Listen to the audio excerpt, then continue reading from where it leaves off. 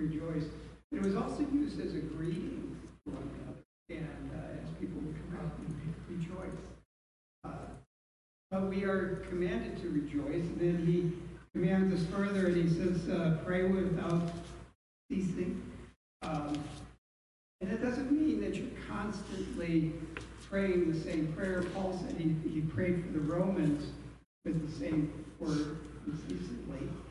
Doesn't mean that he was saying Romans and walking around, but it means kind of like a constant hacking cough, where he was just always remembering what it was that needed to be prayed for, because he was in constant communication with God and with Jesus Christ.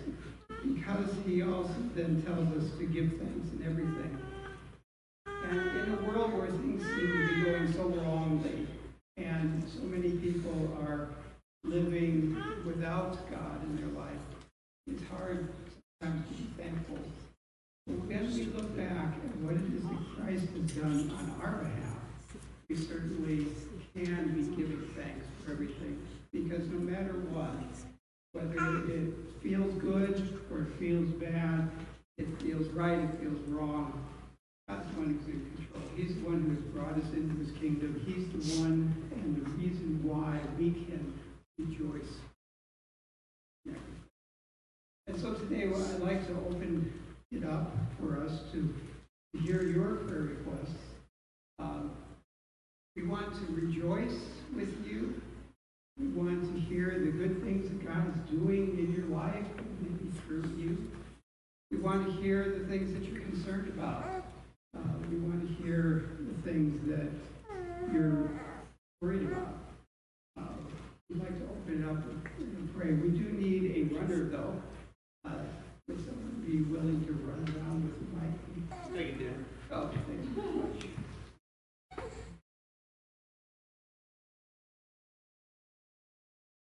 If you would, each time share your name and then share your request. My name is David.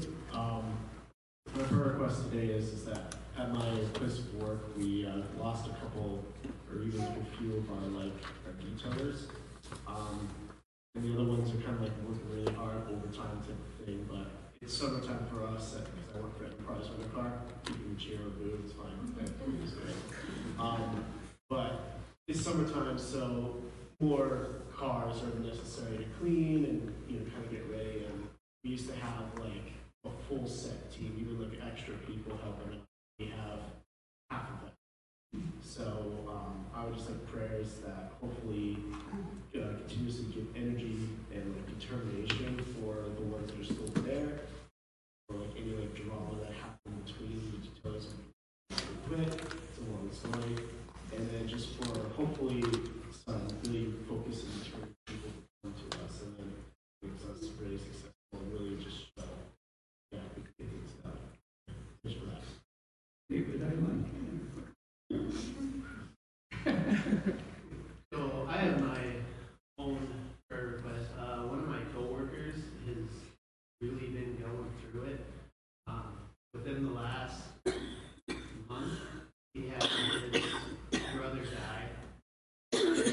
His brother was in charge of making sure their dad took his medications, so that fell off, and then his dad died. He's losing his vision, so they're trying to figure that out. He was diagnosed with Parkinson's last week. It's all been kind of coming down. Their family is having a real hard time with it. What is his name? Don. Pray for Don. So many things that happened. His brother died, and because he was the caretaker for his father. His father was passed, and now he's been diagnosed with Parkinson's. So very difficult time in his life. Does he have a relationship with Christ? Yes. Yeah. I don't know about his extended family, but in the absolutely. Okay. To be for him. Anyone else?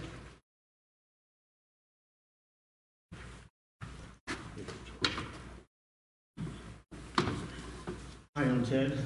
I want to pray for Kara. She just took a leave of absence, and she just needs some guidance on where to go and how to do what she plans on doing while she's taking this time off. Also, for about the past 6 months or so, I've been praying for my stepmom. She was ultimately healed. She passed away last week, and so my dad's really hurting. So we just want to pray for him.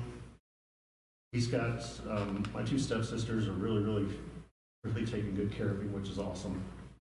My brother has started coming around after years of not talking to him, and he's been calling and stopping by. And my sister, who hasn't talked to him in 40-some years, sent him a message and said, "I love you, Dad."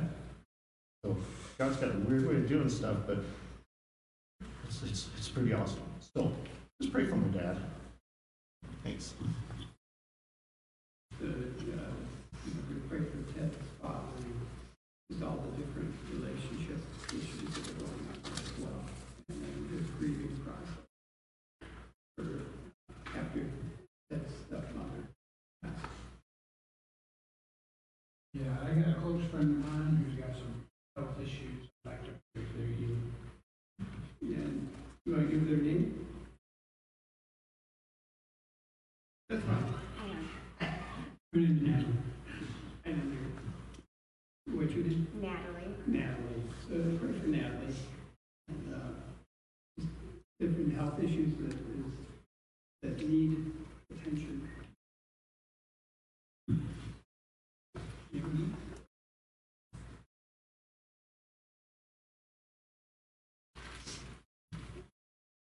Our next door neighbor, she has a lot of issues of her own. Just lost her brother to suicide, and then her boyfriend is wherever he was from. I don't remember the actual town he was raised in, but he's a dad that went campus right now. So I just like to pray for them. Mary's neighbor, and the needs that are there. You said her son committed suicide? Her brother. Her brother. The other issues, mostly, like all of us, she needs Christ. In the relationship there.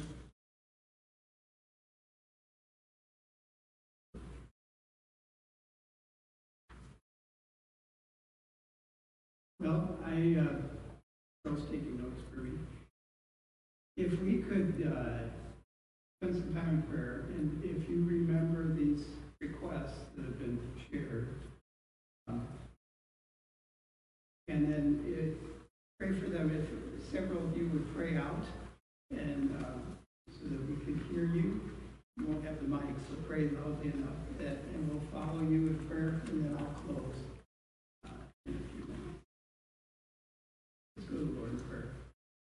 Heavenly Father, we do want to just come before you, and we thank you. Thank you for all the good things you've given to us. Thank you for the eternal life, the relationship that we share with you, that we share with each other because of you. We give you thanks. Father, we also praise you for all the good things that you have given to us and the things that we have enjoyed. We thank you for the fact that we have eternal life and that our relationship with you is sealed, and we look forward to the day where we will all gather together before the throne of Christ to praise you for all that you have done in and through us during our life. And Father, we just give to you the things that we're concerned about, and we ask that you would work in and through these things to make us to come closer to you. Father, we now turn these things over to you.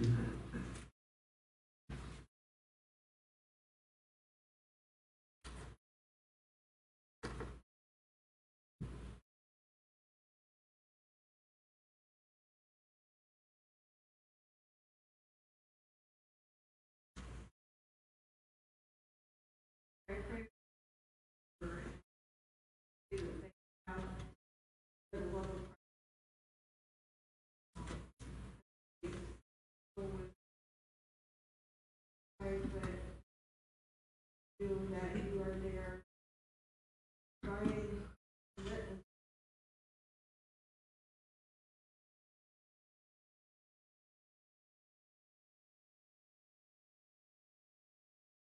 Lord, I want to lift up Kara to you, and just in this time of taking a leave of absence, Father, that you would just make your presence known to her and just give her wisdom and guidance and rest, restoration, Father. He gives, gives, gives. Lord, just bless her heart in this time. Takes this leave.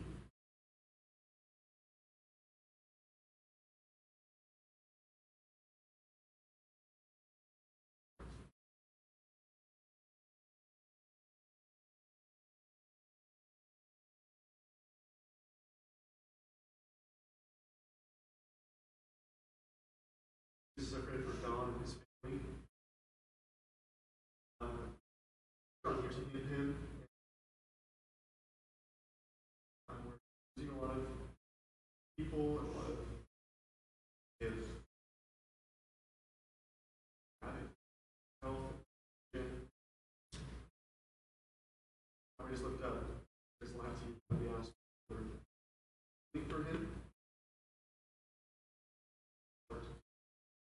Awesome.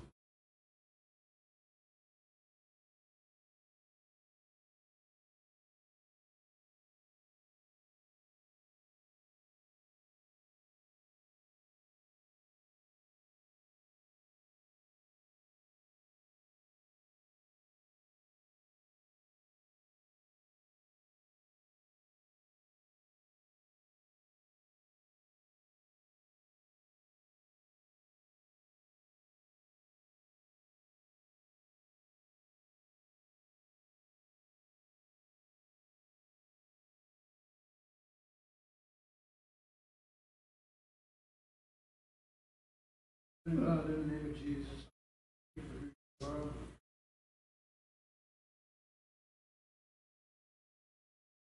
Pray for that.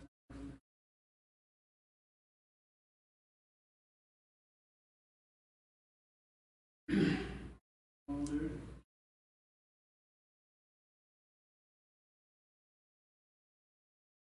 Father, we also lift up David and the situation at work. And thank you that he has a heart for people and for his workers as well. It's not just a matter of filling slots, but that people had difficulties and thank you that your heart is in him, that he would be able to make things right. And so we lift up to you the whole situation, and I don't know what it is, but I do pray that you would provide new workers, new people who would be able to come in to fulfill the needs there. But I pray, Father, through all of this, that you would shine through him, and that people would ask the question, why is he a different man than everybody else, and why does he care so much, that he'd be able to share the love of Christ with them. Father, we just lift up to you all these things.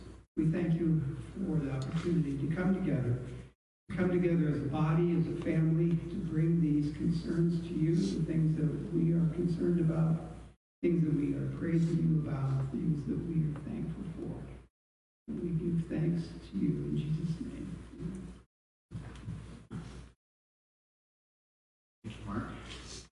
Appreciate you leading us into that time. Thank you, everyone, for joining in and praying for one another. That's the best work that any of us could do.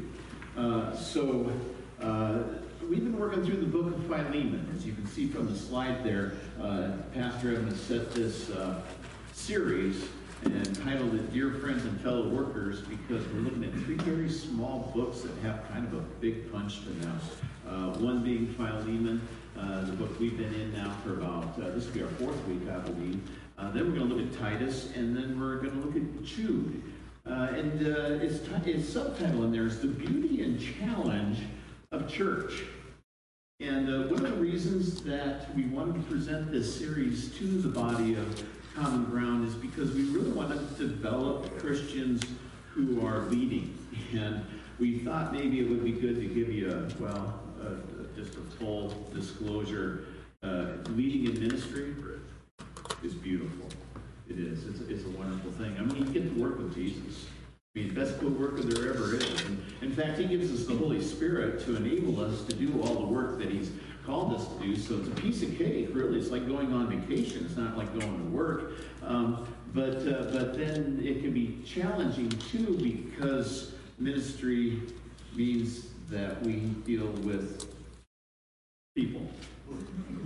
Ever notice, out of all the animals that God created, the one that he likens us to most often, I wish it were like a golden retriever or something like that, because they're awesome. Lions are cool, but then the devil, he gets likened to be as a lion. So I guess I don't want to be a lion.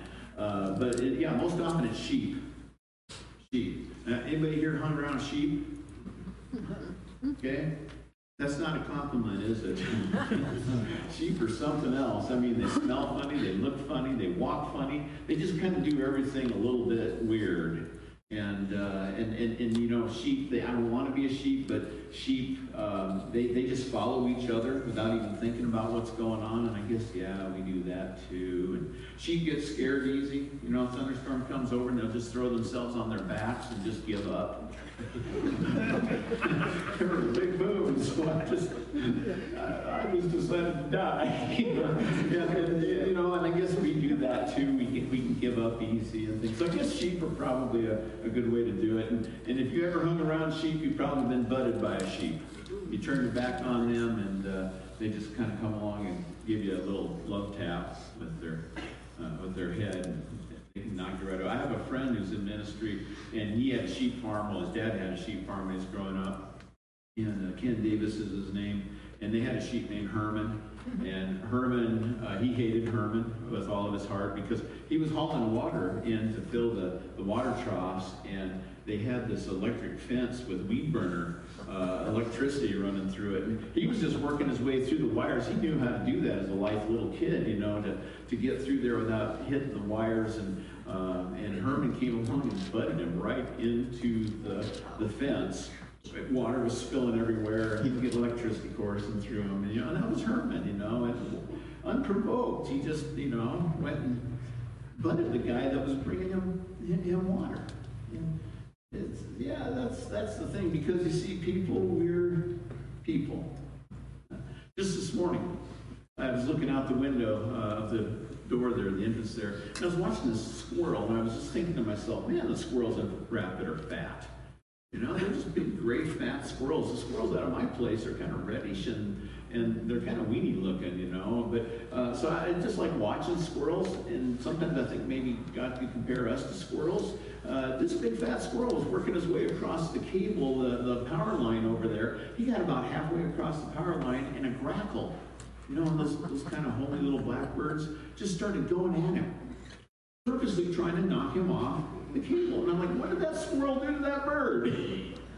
But that bird had some reason to come and make that squirrel's life miserable for a little bit. And sometimes don't we just do that? Sometimes don't we kind of make other people's lives miserable? Don't other people make our lives miserable for a little bit? I mean, heck, life would be great if it weren't for people.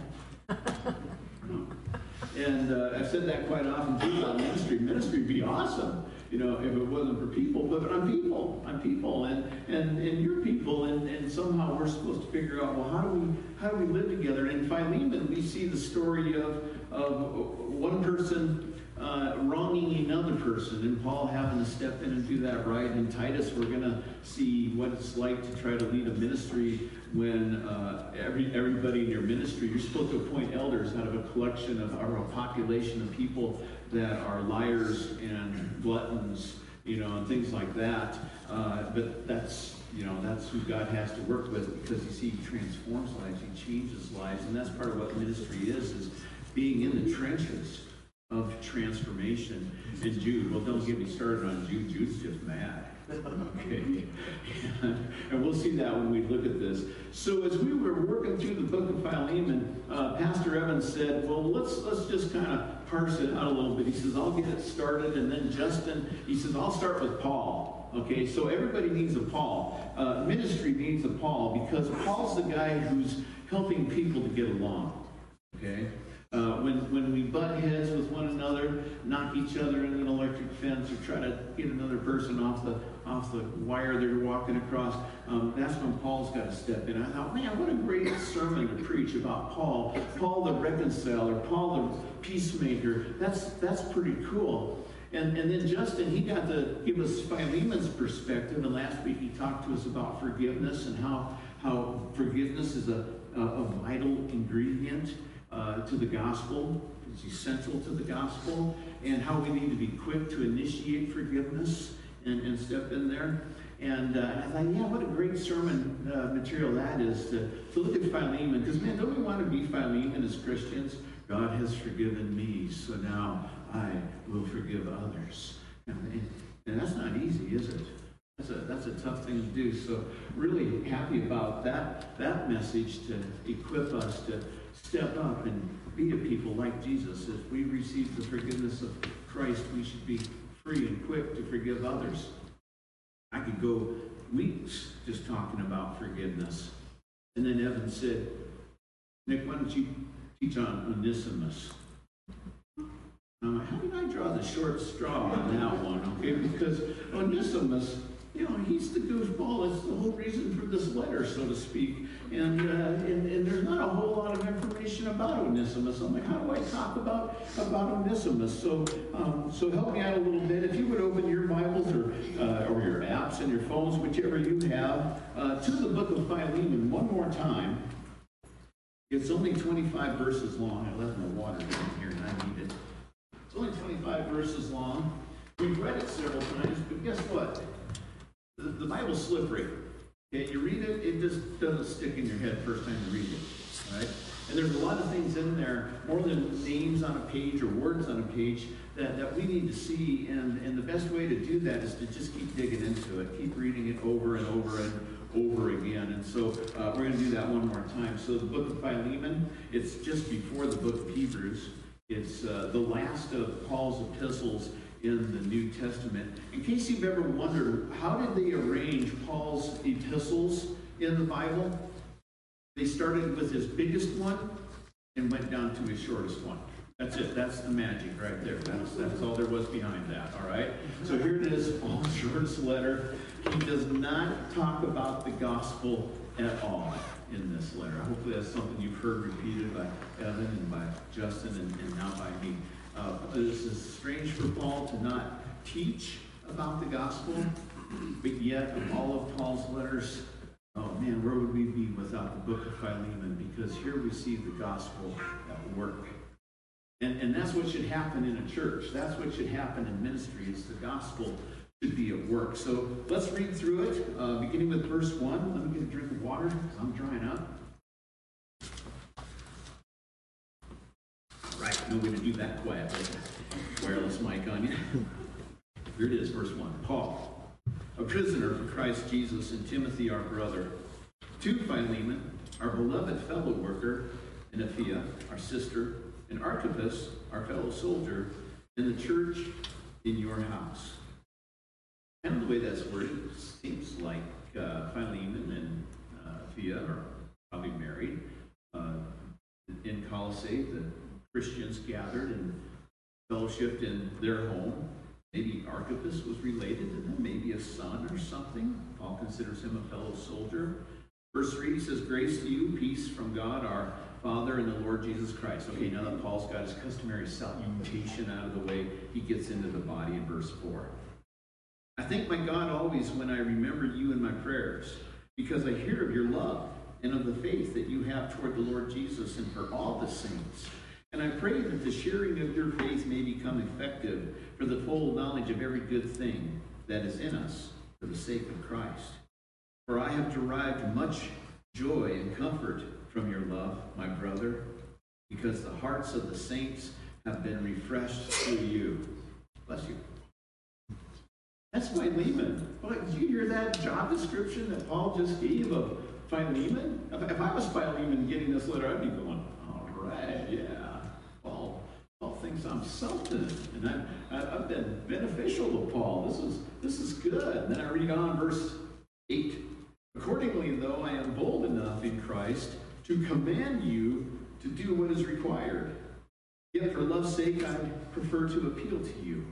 I, Paul, an old man and now a prisoner also for Christ Jesus, I appeal to you for my child Onesimus, whose father I became in my imprisonment. Formerly he was useless to you, but now he is indeed useful to you and to me. I am sending him back to you, sending my very heart. I would have been glad to keep him with me, in order that he might serve me on your behalf during my imprisonment for the gospel. But I prefer to do nothing without your consent, in order that your goodness might not be by compulsion, but by your own accord. But this perhaps is why he was parted from you for a while, that you might have him back forever, no longer as a bondservant, but more than a bondservant, as a beloved brother, especially to me, but how much more to you, both in the flesh and in the Lord. So now we've learned a little bit about Onesimus. And, we've heard the background on him, but for those of us that haven't been here, but maybe for those of us that forget like I do, Onesimus, his relationship to Philemon was that he was a slave in Philemon's household. And he ran away. And apparently he probably stole something when he ran away, because he wanted to get so far away from Philemon as he could that he made a 1,300-mile journey from Colossae to Rome. I don't know what Philemon did. The Bible doesn't tell us that. I don't know if there was something that just upset Onesimus, and he says, I am done working here. And he lifted something that he could pawn or something, got some money or something like that. But off he went. And as Evan has told us, and Justin reminded us, that to be a slave, to do something like that in the culture of Rome in that day, well, that would be a death sentence. So he just ran as far away one direction as he could go. And of all the things, he ends up meeting Paul in prison. And Paul, being Paul, does what Paul does. He shares the gospel with Onesimus, and Onesimus becomes a believer in Jesus Christ. And then as a brand new believer in Jesus Christ, he's just there being discipled by Paul. And if you've ever been discipled by somebody, they become like a rabbi to you, and you just love them. And it's whatever I can do to help you, I'm here to help. Paul, he had issues. He was locked up, so Onesimus was probably maybe his leg man who went out and ran errands for him and delivered things for him in Rome or something like that. And it's a good situation for Onesimus, right? Okay, now he's not just a bondservant slave to Philemon. He's a bondservant slave to Jesus Christ. And he serves Paul in that capacity, right? But then Paul says this, Philemon, I'm sending him back to you. Really like to keep him. He's a lot of help. But now I want him to go back where he belongs. And old Philemon, you probably think he's of no worth to you after what he did. But I want you to know that he is useful, both you and me. And that was a play on Onesimus' name, because his name in the Greek means useful.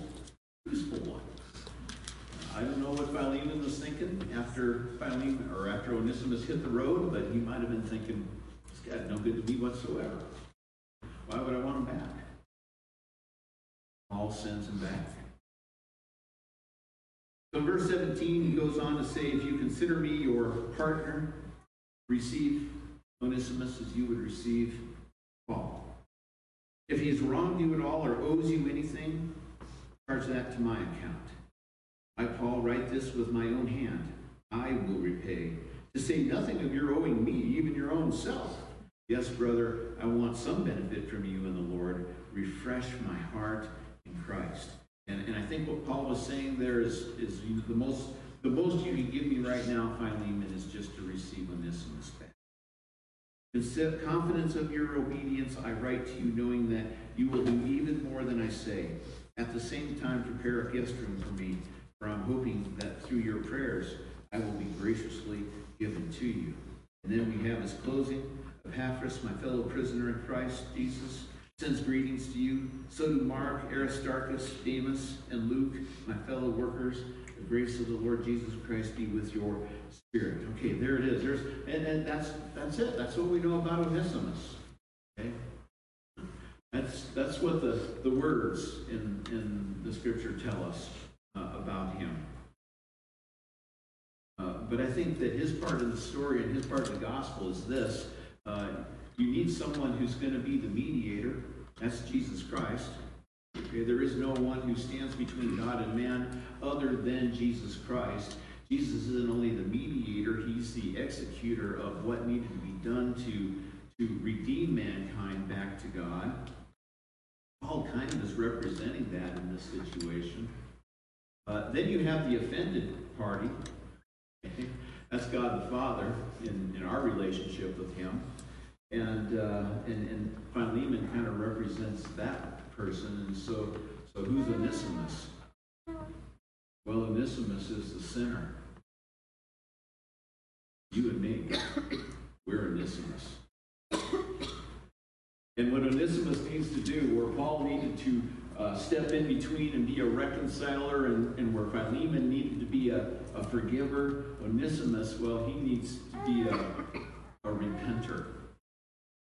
So just as Justin pointed out last week that forgiveness is an essential element of the gospel, so repentance is an absolutely necessary ingredient of the gospel. The gospel does not work apart of our repentance. All the work of Jesus Christ will amount to nothing, and forgiveness cannot happen unless there's a change in heart of the one who's caused the offense.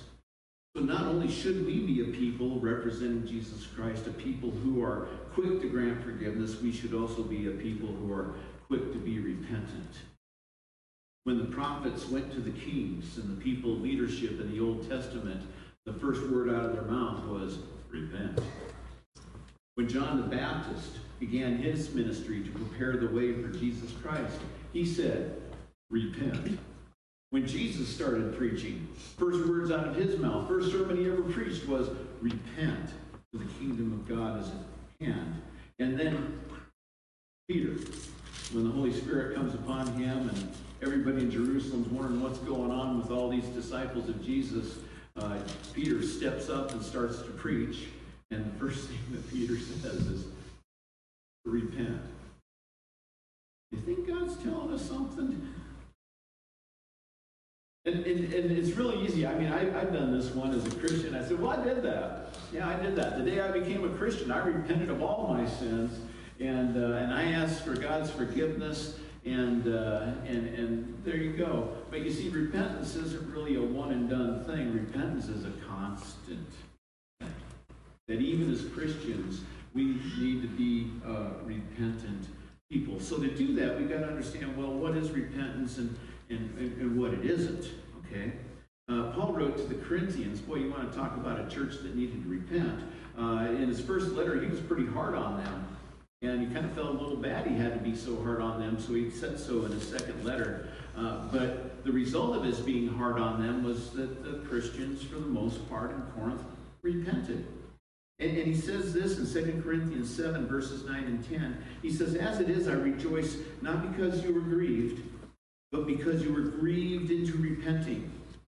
For you felt a godly grief, so that you suffered no loss through us. For godly grief produces repentance that leads to salvation without regret, whereas worldly grief produces death. And Paul is really kind of talking about two forms of repentance that happen. In the New Testament Greek language, original language, we will find repentance show up, or the concept of repentance show up in two ways, and one is meteo and the other one is metaneo.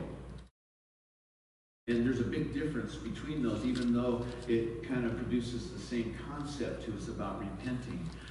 Judas Iscariot, okay, we all know what he did, betraying Jesus Christ, selling him for 30 silver pieces, things like that. In the old King James it says, and Judas repented himself. And so that's led to a question, did Judas truly repent? Well, the word meteo means to feel sorry that you got caught. Feel sorry that people realize that you stepped out of bounds or something like that. Metaneo means grief over who you are, not just what you've done. Grief and that, oh, I'm that kind of person, that I could do that sort of thing. So, guess which one Judas did? Mateo. When Judas felt bad about everything that happened, he didn't really repent, because this is what he did. He went to the priests. He said, take the money back. It made him feel guilty. He just wanted that guilt to go away. Just take the money back. And they go, no, it's a done deal. Do what you will with it. We don't want blood money. It's yours now. And so then the next step Judas did is he went out and he hurled the money away from him. See what he's doing? He's trying to get rid of that guilt. How well did that work for him? Very good. Because his next step was to go get a rope, back to a tree, hang himself. He had so much regret, he didn't know what to do with it. And that was the only cure he could think of in his own mind.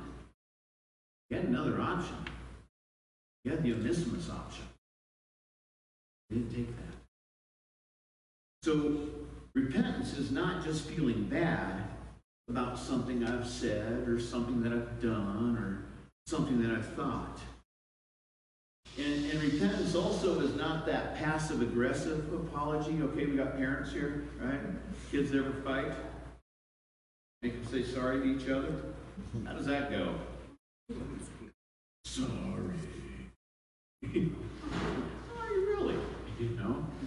And we still do that. We still behave like children sometimes. When we do something, think something, or say something we probably shouldn't have done.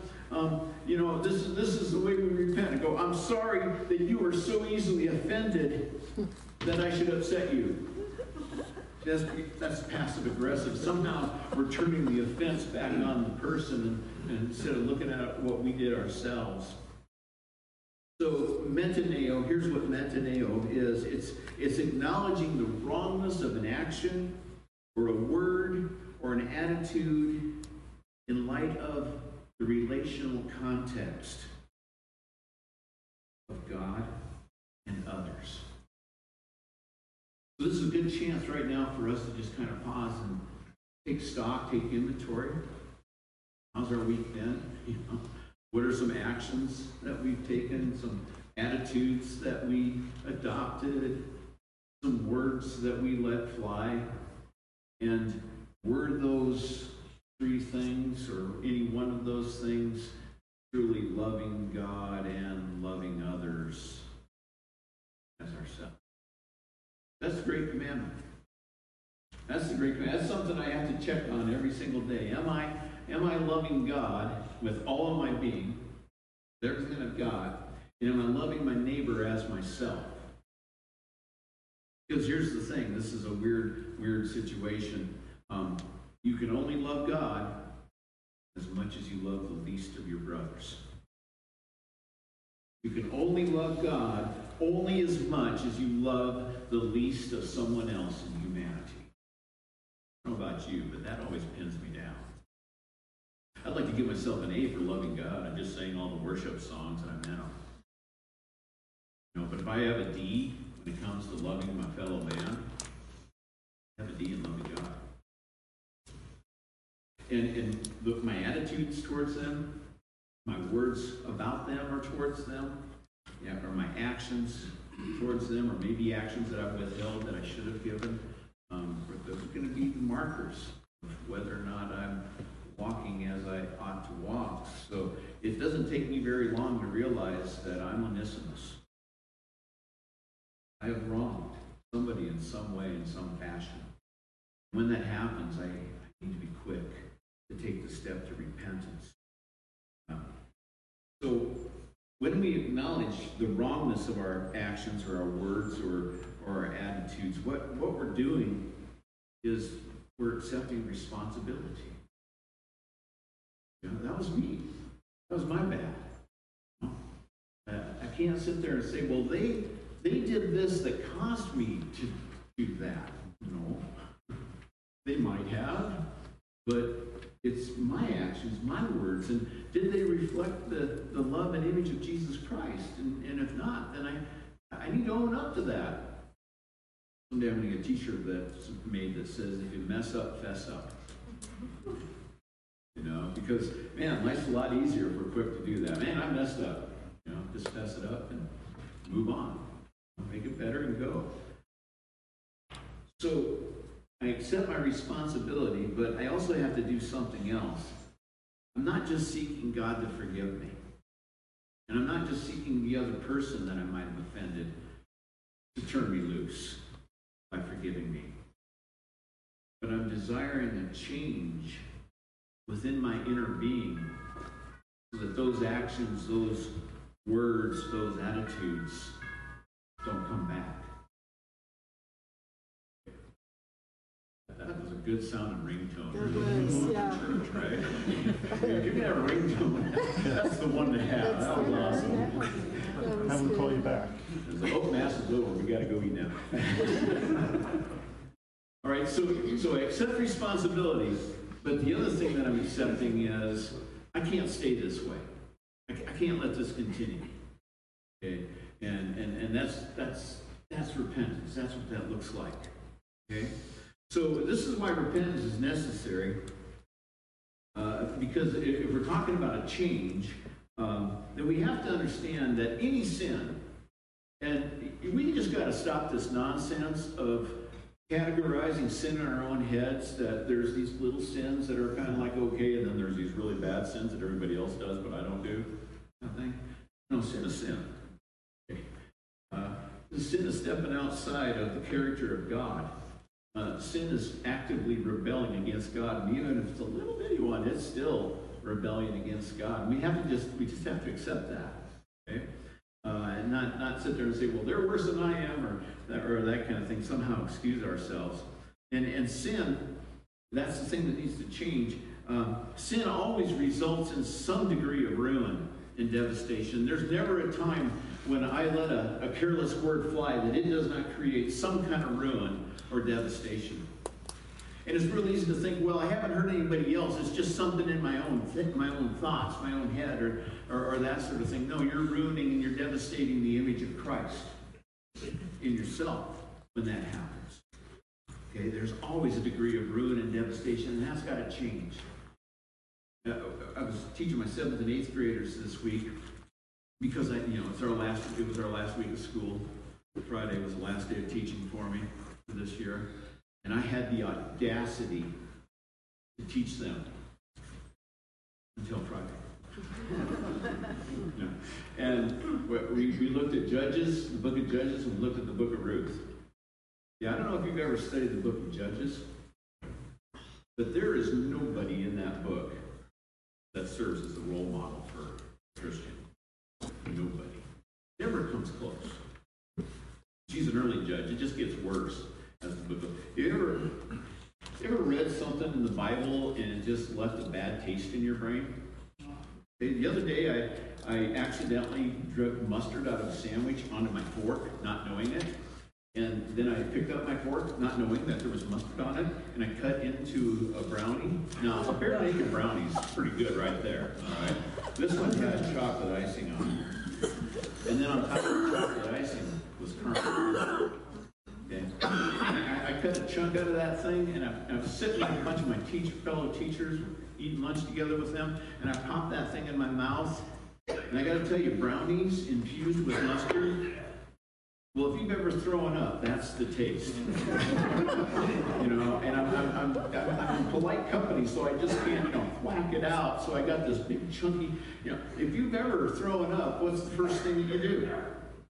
Rinse your mouth out, right? No one sits there and goes, wow, that sounds good. No, I eat it out as fast as I can. The book of Judges is like eating a mustard-infused brownie. It really is. And I remember when I finally realized what Judges was all about, I just thought, how do I clear my brain? Well, the only way I knew to clear my brain was to put something else in it, just like you put water in there and shake it around. So I went to the book of Ruth, because it was next. I was not interested in the book of Ruth. You know, when I first started reading the Bible as a young Christian, I thought the book of Ruth was just some kind of soap opera, sappy romance that God just included to keep the ladies happy or something like that. And so I just never dug into it. But this time, because it was there, I just started reading, and then I noticed something I always missed every time I read the book of Ruth, and that was in the days of the judges. The book of Ruth happens in the days of the judges. And then as you read about the character of Boaz and Ruth, you find the first two decent people since Adam and Eve before Genesis chapter 3. The first set of sinners that actually looked like the image of Jesus Christ. Were they perfect? No. No. But what amazing people they were. And there's our role models. You know, and then in the book of Ruth, I found out the gospel's not taught there, but it sure is exemplified. And it all kind of came down to the way they treated each other. So here we are, we have to ask ourselves, how are we treating each other? How are we doing with that?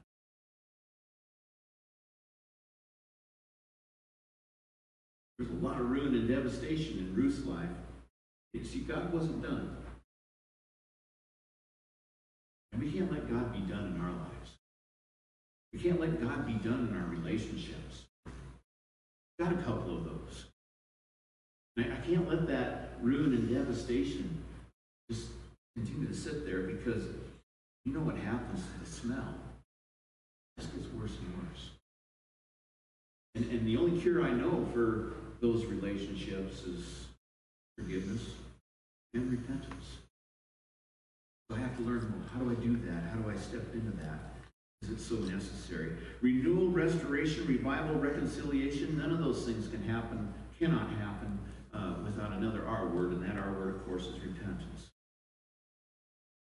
Now, our relationship is with God and it's with other people. So we have to repent before God, right? That's not so difficult, because, you see, if I have an offense against God, it's 100% me. You know, it wasn't God at all. God's perfect, God's holy, God's good in all of his ways, and I'm not.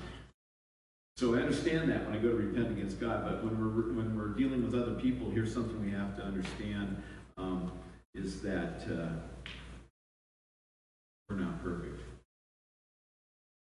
If somebody comes and repents to you, and that's what you really want, right? You know, they wronged you in some way, and you heard Justin's sermon on forgiveness, and so you're ready to go. Okay, you got both barrels loaded for that. Well, you probably have to understand that you need to own your 2%, even if that's all it was, 2% that contributed to whatever happened. So repentance between me and God, that's kind of a one-way thing.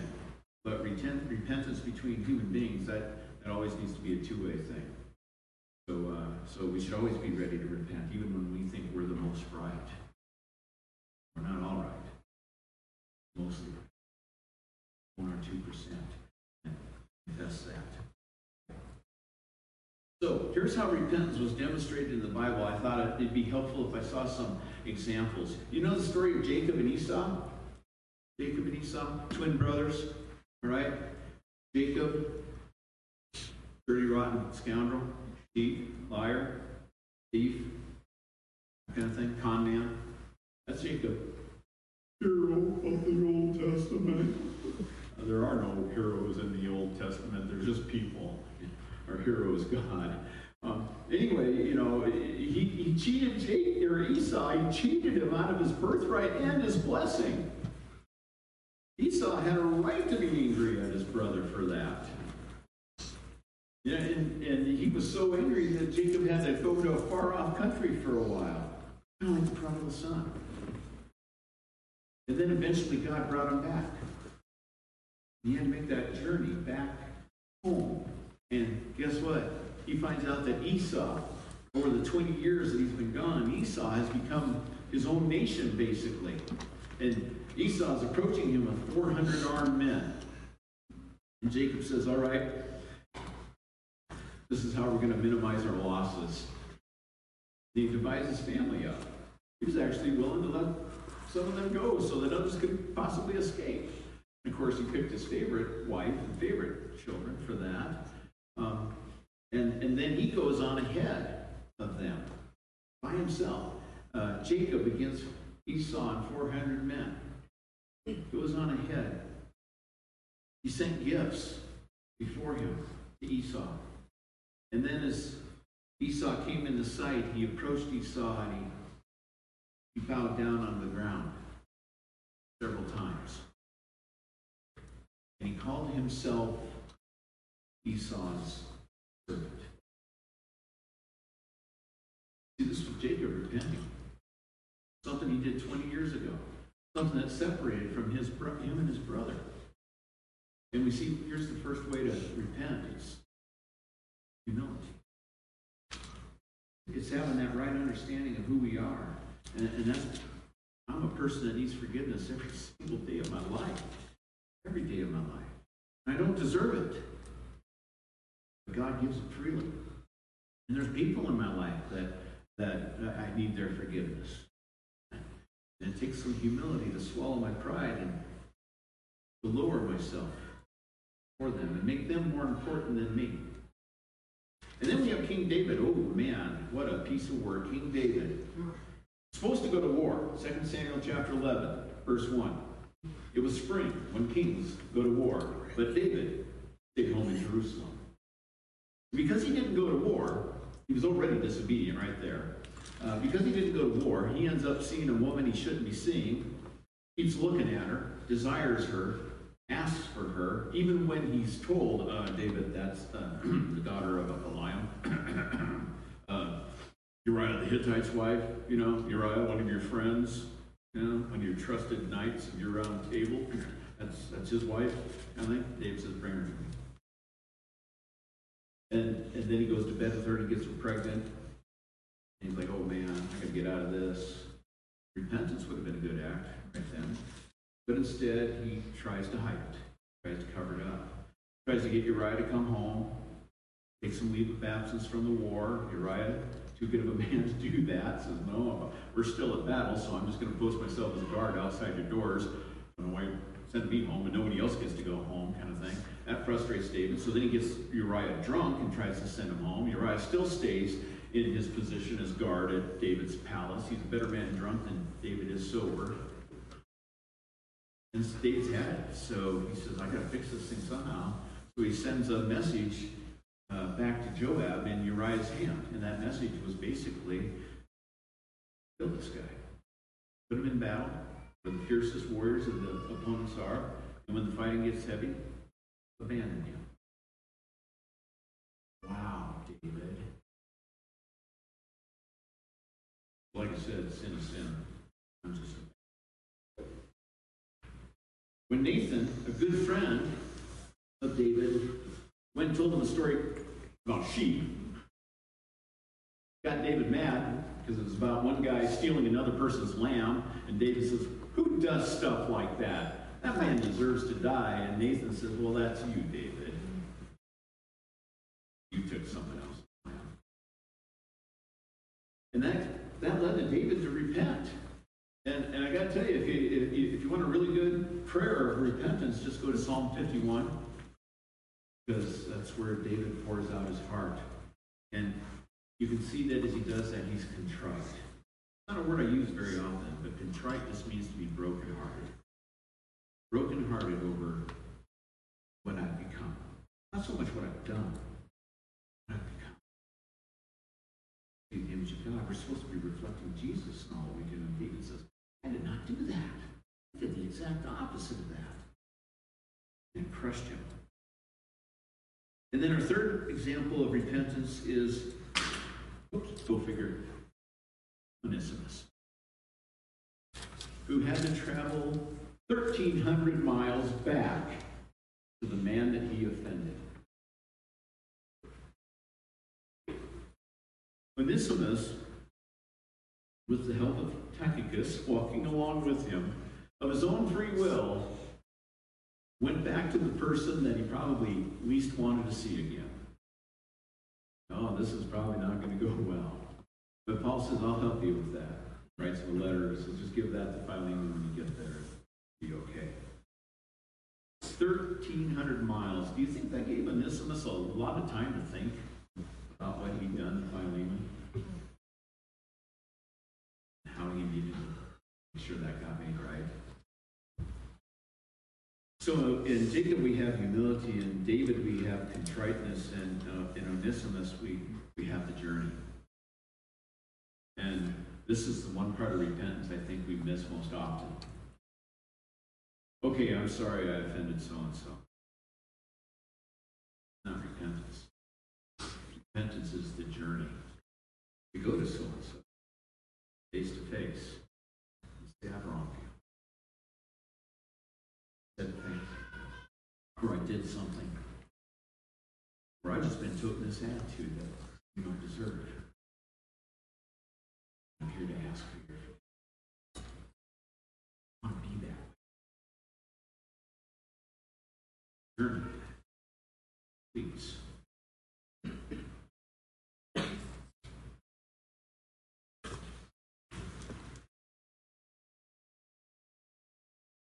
Father,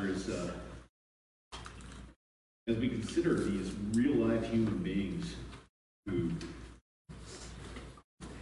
have made a mess of life from one time or another. Jacob did it. David did it. Onesimus did it. We do it. God, I pray that you would instill in us a heart motivated by your Spirit to see our sin for what it is and to be grieved by it and to have a godly sorrow, as Paul talked about, that leads to repentance and forgiveness without regret. Lord, I pray that you would find us a people quick to confess, quick to agree with you. Our actions, our thoughts, our attitudes. And God, I pray that you would see us a people that turn, because that's really what repentance is. It's turning. Instead of going one direction, we decide I'm going to go back the other way. So God, would you make us a people that are quick to turn away from sin and quick to turn to your holiness, your righteousness, your character.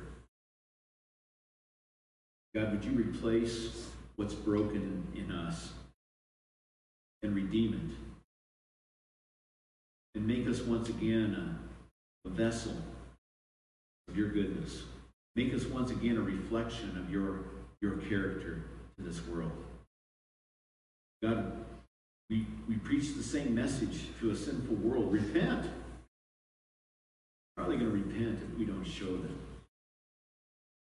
So God, may repentance begin here, may it begin right now in our own hearts. Lord, I just pray right now for any broken relationship that requires repentance and forgiveness.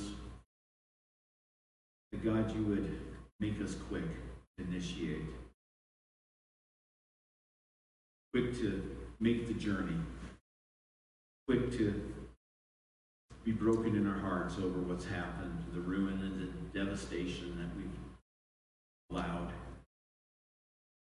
Lord, make us quick. Be grieved by what breaks your heart.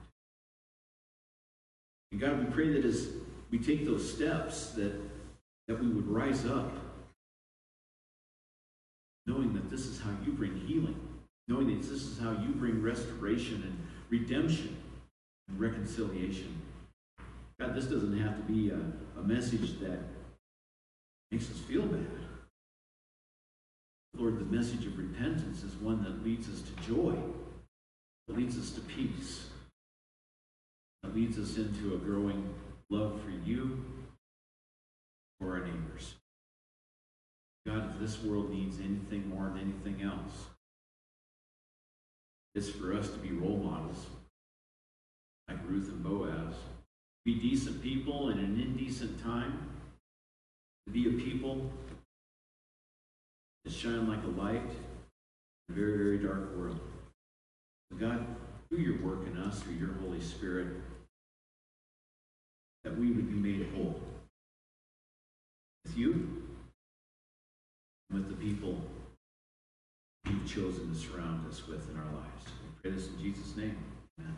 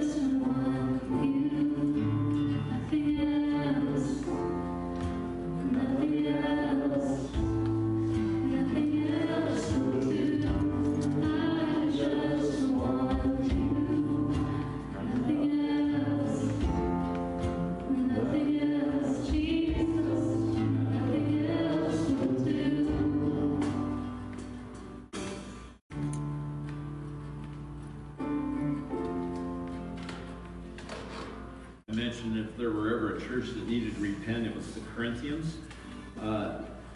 This is Paul's closing statement to the Corinthians out of 2 Corinthians chapter 13. And let's make this our benediction today.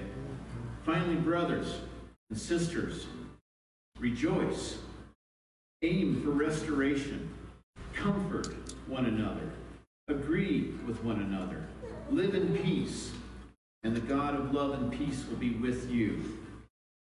The grace of the Lord Jesus Christ and the love of God and the fellowship of the Holy Spirit be with you all. Have a good day, Tom Brown.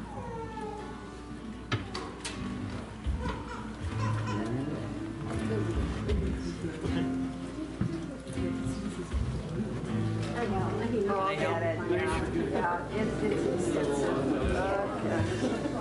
Did you drop your pen, Susie? Oh, yeah. Yeah. We just